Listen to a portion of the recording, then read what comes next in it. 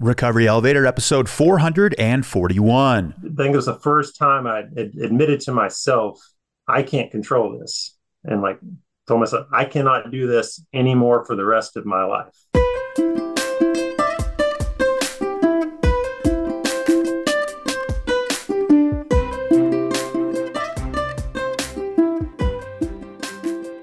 Welcome to the Recovery Elevator podcast. My name is Paul Churchill, and I'm so excited to be here with you today.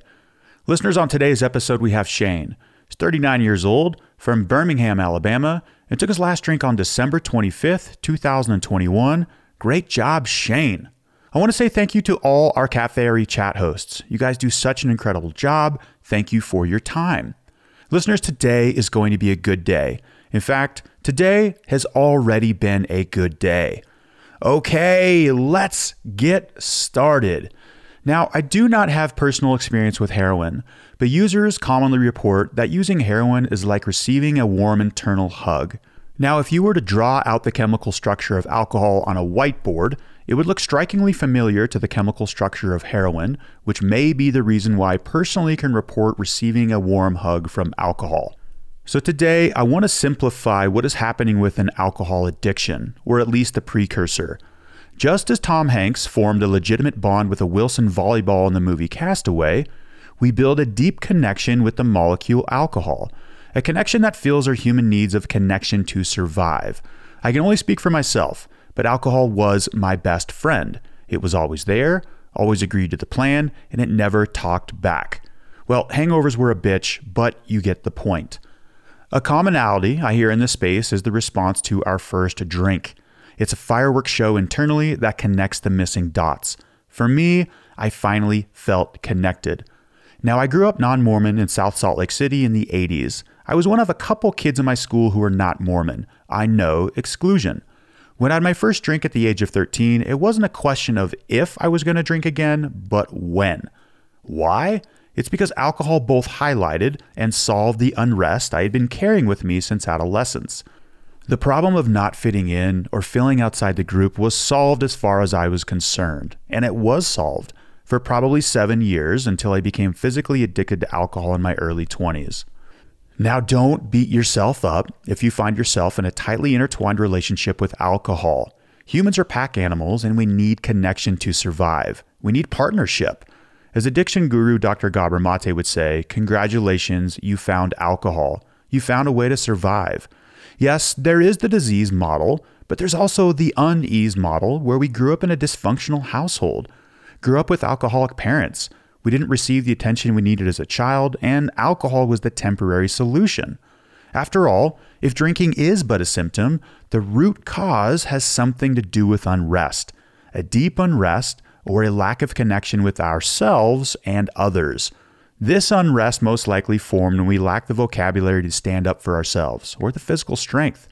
When we are unable to advocate for ourselves, a deep satisfaction took hold. It's unfortunate, but let's get real, life isn't fair. As the 19th century evolutionary biologist Charles Darwin said, life is a constant struggle. Now, the survival mechanism alcohol has a shelf life, as those who are listening now can attest. The body becomes accustomed to alcohol, tolerance builds, and we find ourselves needing more alcohol to get the same feeling of connection, resulting in worse hangovers, blackouts, more shame and guilt, and just over the horizon, liver failure awaits. Now, the addiction is not your fault. I want to double stamp that. But as Laura McCowan says in her new book, Push Off From Here, it is your responsibility. Okay, so how do we fix this? Well, like I covered in last week's episode 440, it is robust social connections that fix this. In fact, baboons have figured this out, and they heal their past traumas the same way. This is the main reason why you can't just quit drinking. You're saying goodbye to the most intense bond or partnership with no replacement. That gets painful. Hint, hint, cue pending relapse. Similar to how it took time to cozy up with alcohol, you're not going to establish these new healthy connections on day one of sobriety, but you can do both at the same time. It is possible to build healthier connections while you are drinking, ideally not on a four-legged stool beneath the lights of the neon moon. You can build these healthier connections before your day one of sobriety. So let's get started. Now, connection. It's important we start thinking outside of the box. When we hear connection in recovery, it is almost always linked to another human being. Yes, my podcast host, Chris Oyen, will have trouble discussing the latest episode of The Bachelor with a border collie, but we can 100% make the connections needed to survive with non-human souls. I recently saw a journal entry of mine from September 2020, right in the middle of COVID. I had listed my 3 best friends at that moment in my journal. They were Ben, Izzy, and Annie. All 3 of them are dogs. I found myself sheltering in place at my parents' house, and it was my job to get the dogs out. I loved it. The 4 of us had so much fun. I felt connected, and I was. I bring this up because some of us have difficulty making deep connections with other human beings. I am one of them. 100%. Connection with non-human souls can help us quit drinking. Animals help us release oxytocin, serotonin. They help our nervous systems relax. Studies show that plants and trees can do the same thing. There is an idea that everything is alive or sentient. Einstein believed this. This would be from your pet gecko to the rock in your front yard. We are all connected, and we are all on the journey towards wholeness. Why would human beings be the only species on this trajectory? If you keep hearing the opposite of addiction is connection, and you're struggling with the human component of that, then start thinking outside the box. You can connect with animals, flowers, the birds, and even the stars. It's really up to you. Some people connect with a fly fishing rod in a river. Some connect with mountain peaks as they summit. Others connect with a stringed instrument. To summarize, we connected with a molecule, which ended up being the most dangerous and addictive molecule thus recorded, and there's plenty of data to back that up. So what's next? Start building connections with other people, places, and things like your life depends on it, because it does. Listeners, I hope you enjoyed today's intro. I had a good time putting it together. And before we hear from Shane, let's hear from today's sponsor, Go Brewing. Thank you to our newest sponsor, Go Brewing. Go Brewing has an amazing lineup of NA beers. Go Brewing has won a gold and silver medal at the prestigious Best of Craft Beer Awards for 2 of their beers. Their Sunshine State Tropical IPA will definitely be one of my go-tos this summer. You guys know how much I love mango. This beer has hints of mango and peach, and it's super refreshing. Go Brewing brews 100% of their beer in their brewery in Chicagoland. They package everything in-house as well. Every can is pasteurized for maximum freshness, safety, and quality. Everything is crafted from classic ingredients with no added sugar. The end result is a delicious, non-alcoholic beer, naturally lower in carbs and calories. If you are ready to try Go Brewing, save 15% as a listener of the Recovery Elevator podcast by using the code ELEVATOR, plus free shipping on 3 6-packs or more. Cheers! Shane, how are you? Doing great, Paul. Thanks for having me. Yeah, for sure, Shane. I'm excited to chat with you for a little bit here, to share your story with the RE listeners regarding alcohol and all that jazz. But let's get right into this. Shane, when was your last drink? December 25th, 2021. Yeah, great job, my man. Listeners, we're coming up about a year and a half at the time of the recording. Good stuff. And Shane, I asked this question to the last interview I had, and it's kind of a newer question. Was that the first time you tried to quit drinking on December 25th, 2021? No.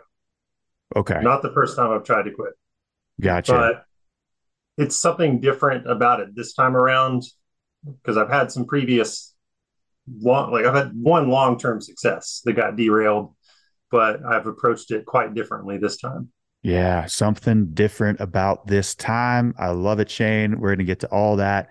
But first, give listeners a little background about yourself, my man, where you're from, maybe what you do for a living, your age, do you have a family? And most importantly, what do you like to do for fun? Okay. I'm 39 years old, grew up and currently live as well right outside of Birmingham, Alabama. I have an amazing wife, a 4.5-year-old boy, 1.5-year-old girl. I work in heavy truck parts industry, kind of inadvertently followed my father into that career.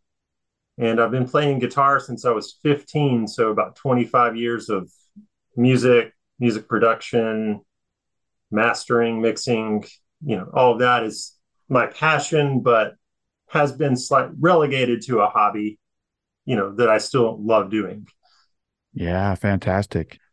And I got to ask you the question because I'm wondering of listeners can't see us, but there's a bunch of guitars behind you right now, Shane. Just tell us what's the favorite guitar in that stack back there. I'm looking at like 5 or 6 guitars.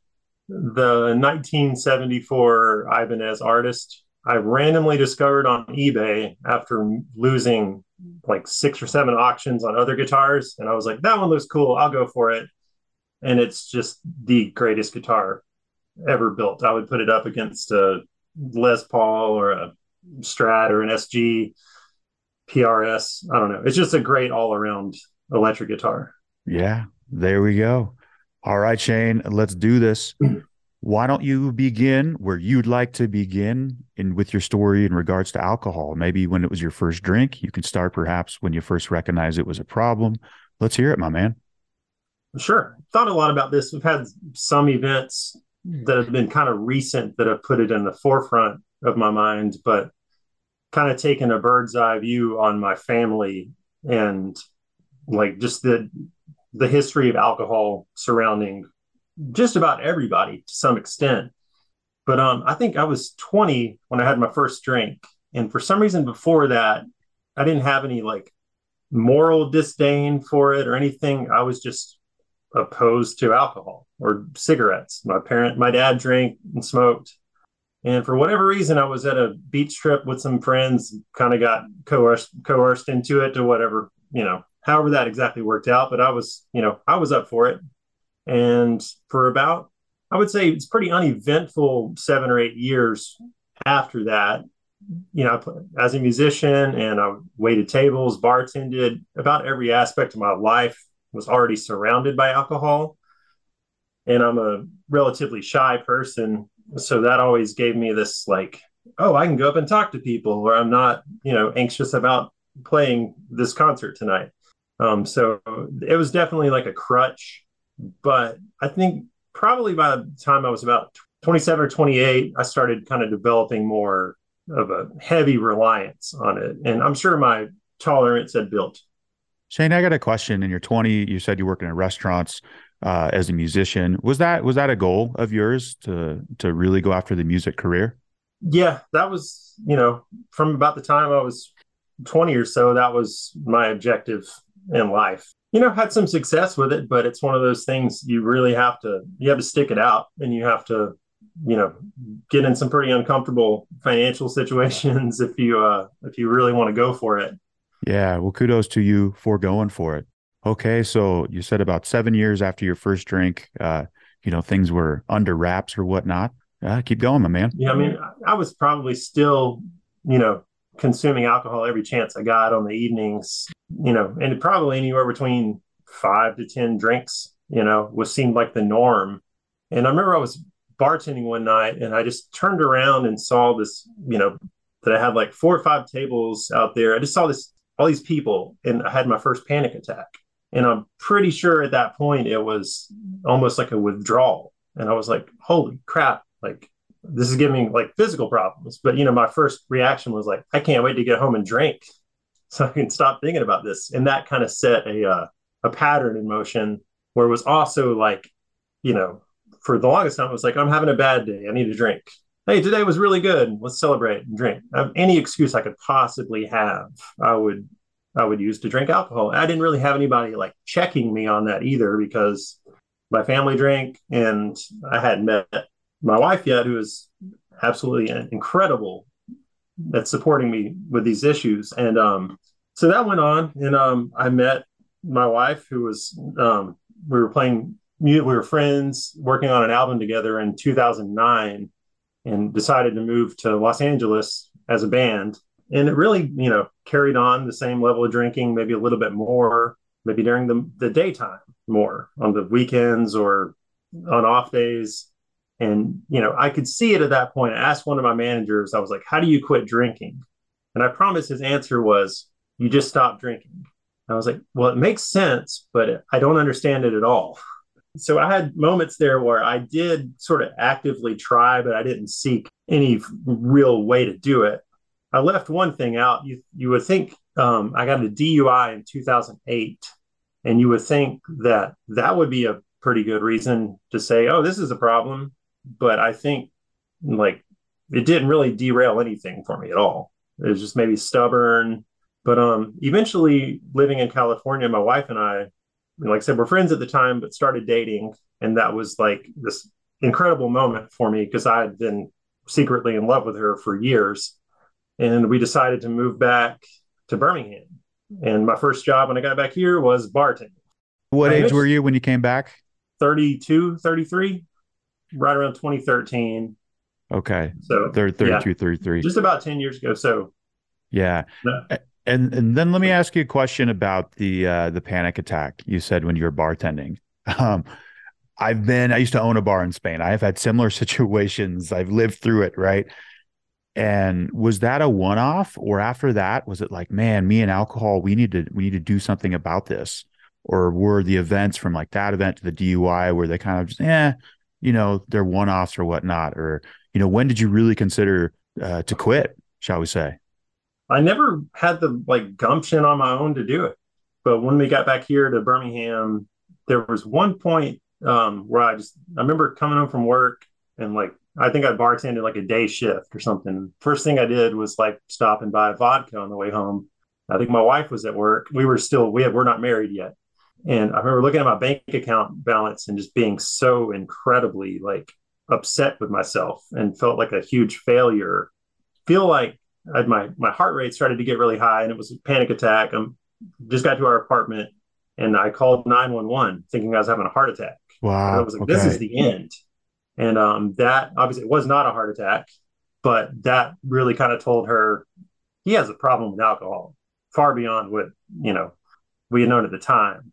So eventually it basically came down to our relationship will end, or you can work on getting sober and then we can move forward. And it didn't take long at all. I just stopped. I didn't go to recovery programs. I just started working out all the time. And I was sober for about almost 5 years.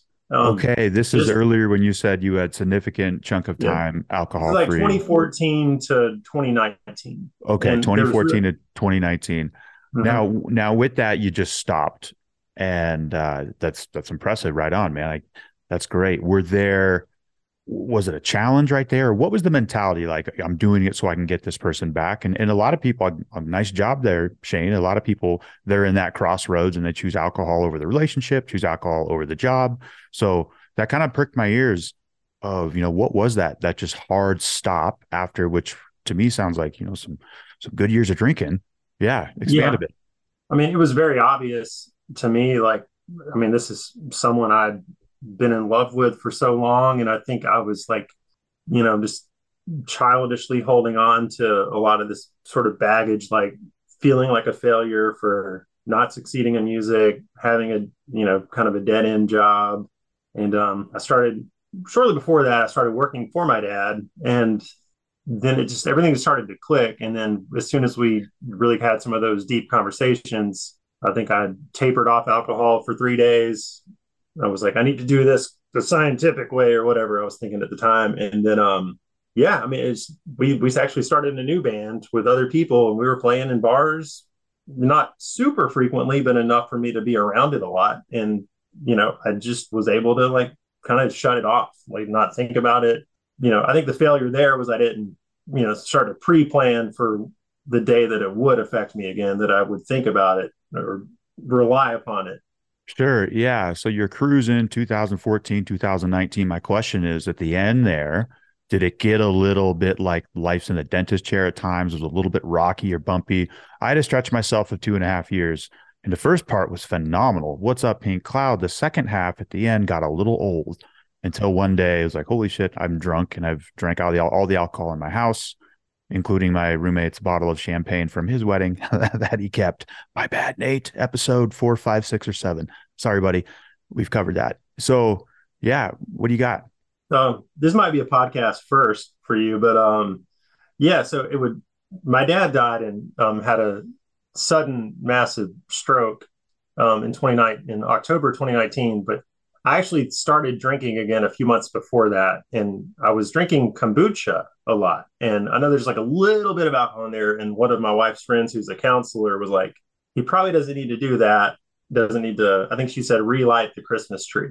And I didn't seem to have a problem with that, but I drink seltzer water religiously, and I started buying bitters, and I would put like a little bit of that in there. And then I discovered how incredibly potent bitters was. And I took the little drip cap off of there, and I would actually just drink shots of bitters. And Okay, that was the entry point there. Bitters, right? Okay. Yeah, it was weird. I'm not familiar with that, but bitters is something that's sold at the grocery store that actually has an alcohol content, has alcohol, correct? Yeah, it only comes out in these little drops, but so it's like, in the bottle, it's probably like, 300 servings or something crazy like that. But, gotcha. And I wouldn't recommend it clearly to anyone. And then my dad died. I was going to say that would be a convenient time to say, I guess I used it as a convenient excuse to really kind of dive back into drinking, because we really didn't see that coming at all. And I kind of inherited his job and his career. Basically, I took over for him. And like while he was still in the hospital. So like I'm coming to work every day, sitting in his chair, surrounded by his notes and this legacy he'd kind of created over 30 plus years. No way. That's in retrospect, it was great healing. It was a great way to sort of, I've talked to my wife about it, to kind of honor him, to be like, I'm going to do a great job with this. I've learned from him. I'm going to, do successful, and it's still my career now. So from 2019 until when I stopped December 25th or 26th, 2021, I had a couple times again throughout there trying to quit. We did like the Sober Link. I don't know if you heard of that, where you have to take breathalyzer multiple times a day. For sure. They've been a sponsor of this podcast. Correct. It's a great program. I was just, back to being stubborn again, trying to find a way to subvert the technology. Started doing like smart recovery, which I really liked on the level of, just how that program works, what they talk about in meetings. But I could never really get anything to stick. And then our daughter was born November of 2021. And, we had more conversations. And then right around Christmas, the day after Christmas that year, we're back to square one again. It was like, you have this amazing family right here. You have a great job. Like, why are you trying to sabotage all of it? And from there, like, I didn't have another drink, started going to AA 3 times a week. And I think it was the first time I admitted to myself, I can't control this. And like told myself, I cannot do this anymore for the rest of my life. Shane, what did it feel like when you first admitted to yourself, I cannot control this? I think it was a huge relief. It was like, I've been thinking I need this, for all these illogical reasons for so long. And just to be like, it was very freeing. Yeah, I just kind of, from that point, I go to an AA meeting one time a week. And it's one of these things I don't even really think about it anymore. I think one of the reasons I reached out to you was I'm at a point now where like, I want to figure out what that next step is to make sure it never comes back to what happened in 2019 under any circumstances. And less than 2 weeks ago, like I said, my whole family drinks. My dad was able to kind of do like 6 beers a night, very functional alcoholic. But my oldest brother, I didn't realize he had started to drink whiskey pretty heavily. And I got a call from my mom, and 2 police officers were at her door, and he had committed suicide. And it would be very disrespectful for me to leave the part out that he took someone else with him in the process. And this is this month. My goodness, Shane. Yeah. It's very, very shocking. And, my first instinct was to go be with my mom. And then I started kind of looking, I was like, is there a note? Is there something I can learn about what the heck happened? Because if I had any clue that this situation was boiling, I would have reacted or done something. But I discovered like a cache of whiskey bottles. Yeah. And I was just like, and like that almost like at this point has like repulsed me even more with alcohol. But I know eventually it's one of those things going to stay in my mind for a long time. And Shane, I got a I'm question. How are you sure. doing, man? I mean, it's been very confusing. I can't even imagine, the victim in the situation to her family, how they must feel. I think about them a lot. But I mean, yeah, I've got one other brother, and he and I have just, we've talked a lot, and we're both just really shocked. It's not an act that we would have ever expected, to occur, and there's not really like a history that would have led us to a conclusion that this was even a possibility out of him. But, I'm doing as well as I can, I think, and I haven't even thought about reaching for alcohol or some sort of safety net to help cope with it. Yeah, Shane, a lot to comment there. And thank you for sharing. Thank you for being here. You're doing great. Back to what you said in November, and then on Christmas Day, you've got this beautiful family with your kids. You said back to square one. Now, I just read something with Swiss psychiatrist Carl Jung I think it's him, what you resist persists.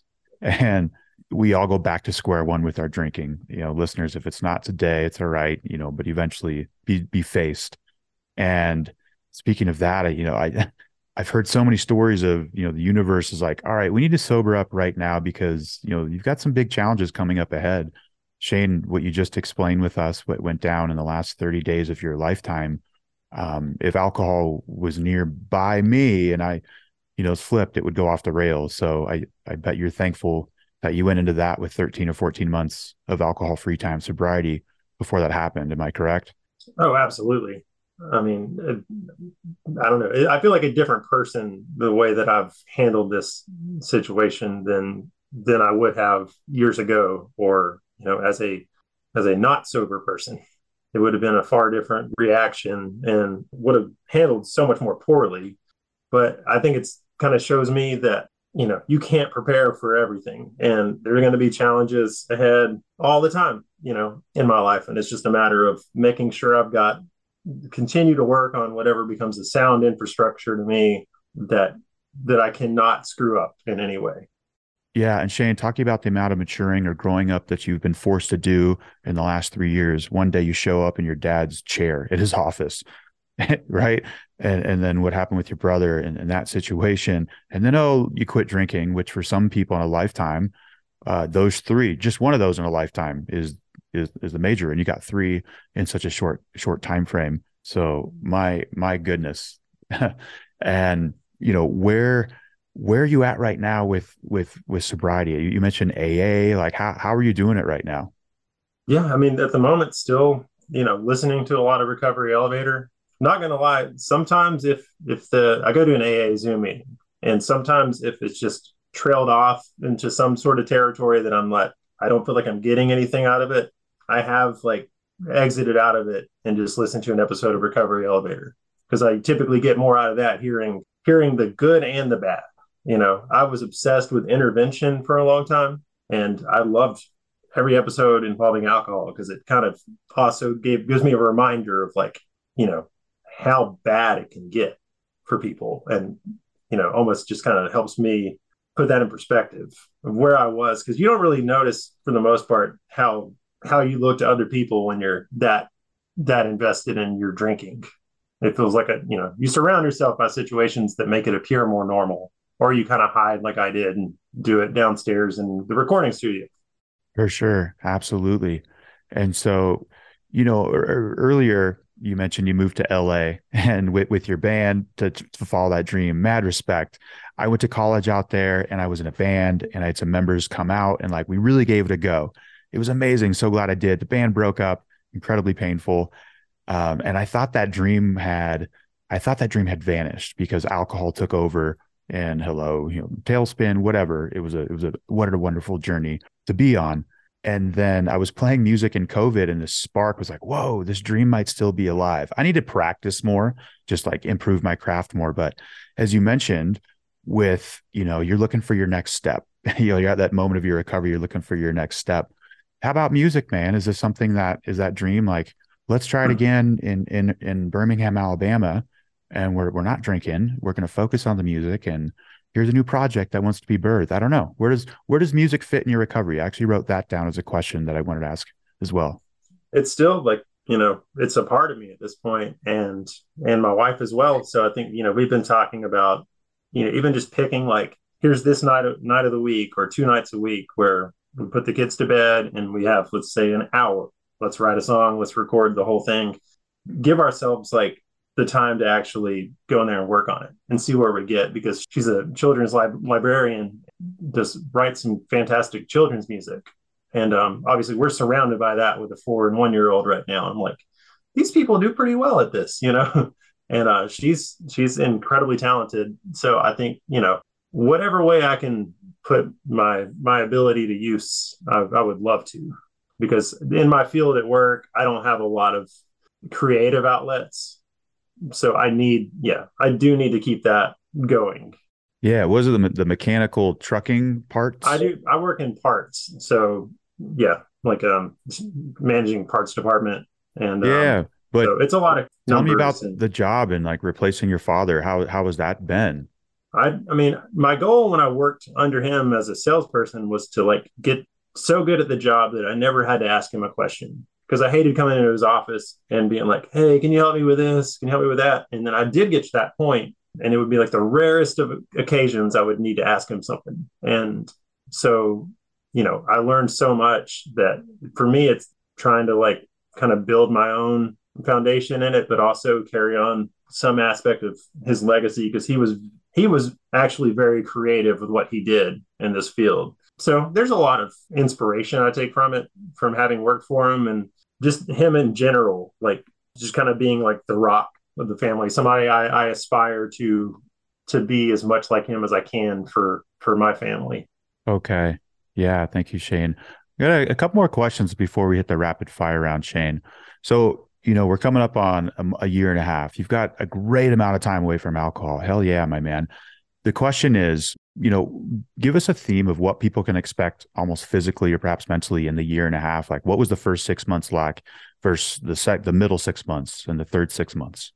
I mean, the first 6 months for me, just, better sleep for one, less restrictions on what I can do. You're not planning your life around it. So that really opens up a lot of things. If you're into exercising, obviously your fitness can improve dramatically. I work out, 5 days a week, and that has been tremendously helpful for me. And that was one thing I noticed when I quit the first time in 2014. I started jump roping every day, and that kind of replaced it in a way for me with something healthy. But then second 6 months, just probably some more renewed clarity and confidence.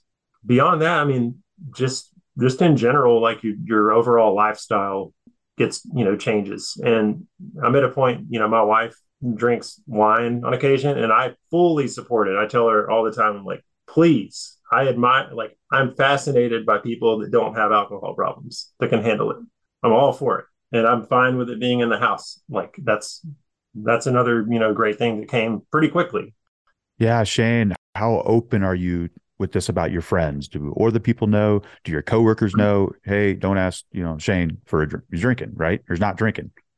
Yeah. Coworkers kind of forget, but I have been very open with them about it. We go on we've gone on several out of town trips for work. And like we went to this Disney World retreat to kind of learn about their practices and how Disney operates as a company. And there was a couple of times there where I'd never been surrounded by more free alcohol. And it was just, real easy to just look past it, go to my room or whatever, and catch up on sleep. And then I've got one of my best friends is recovering in recovery. And so I've been making it a point to try to call him more, check in how he's doing. And it just kind of helps keep that line of communication open with him. And I would really like to spend more time helping other people. That's I think the next step for me is to put myself out there in more uncomfortable positions, such as this podcast, but people close to me where I can help maybe alter somebody's life, where a situation like what happened with my brother never gets to that point. I have a tremendous amount of drive because of that situation right now. And I think I would like to lean into that as much as I can. Wow. As you said, you have a tremendous amount of drive from that situation. People can take that and go either way. Shane, that's Yeah, it's fantastic. Shane, I got another question before we hit the rapid fire round. In this last year and some change, year and a half, have you had any intense cravings, or has the voice come in, be like, Shane, it really wasn't that bad. It's going to be different this time. And then how'd you get through it? There was one time at an airport coming back from out of town, and there were, we had like we got there 4 hours early, and everybody was drinking in like the hotel or in the airport bar. And there was this little voice in my mind that was like, you could probably handle one right now. You'd be all right. And I just kind of laughed it off. It was like, what a stupid thought. It was pretty easy. I mean, I just kind of like tried to diminish it into being what it was, just an incredibly dumb thought from somewhere in the depths of my brain. Yeah, that's the untethered soul Michael Singer type stuff right there. Like, hey, that's cool thought, as in I am the observer and not the thoughts in my head. That's neat. Yeah, thank you for sharing. Shane, we have reached the rapid fire round. If you could answer these questions within 10 to 30 seconds, that'd be great. Are you ready? Let's do it. All right, Shane, what's the one thing you've learned about yourself since quitting drinking? I don't need to drink to have a good time. It sounds cheesy, but it's true. No, that's phenomenal. Yeah, music to my ears. Shane, best sober moment.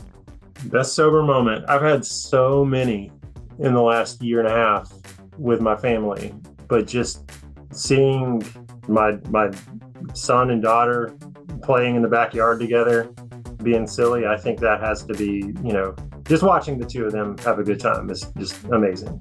Yeah, favorite AF drink? Any kind of seltzer water, honestly. LaCroix, Polar, Waterloo. I'm basically a seltzer connoisseur at this moment. Yeah, okay, Shane. What's the point of life? Connection. Okay.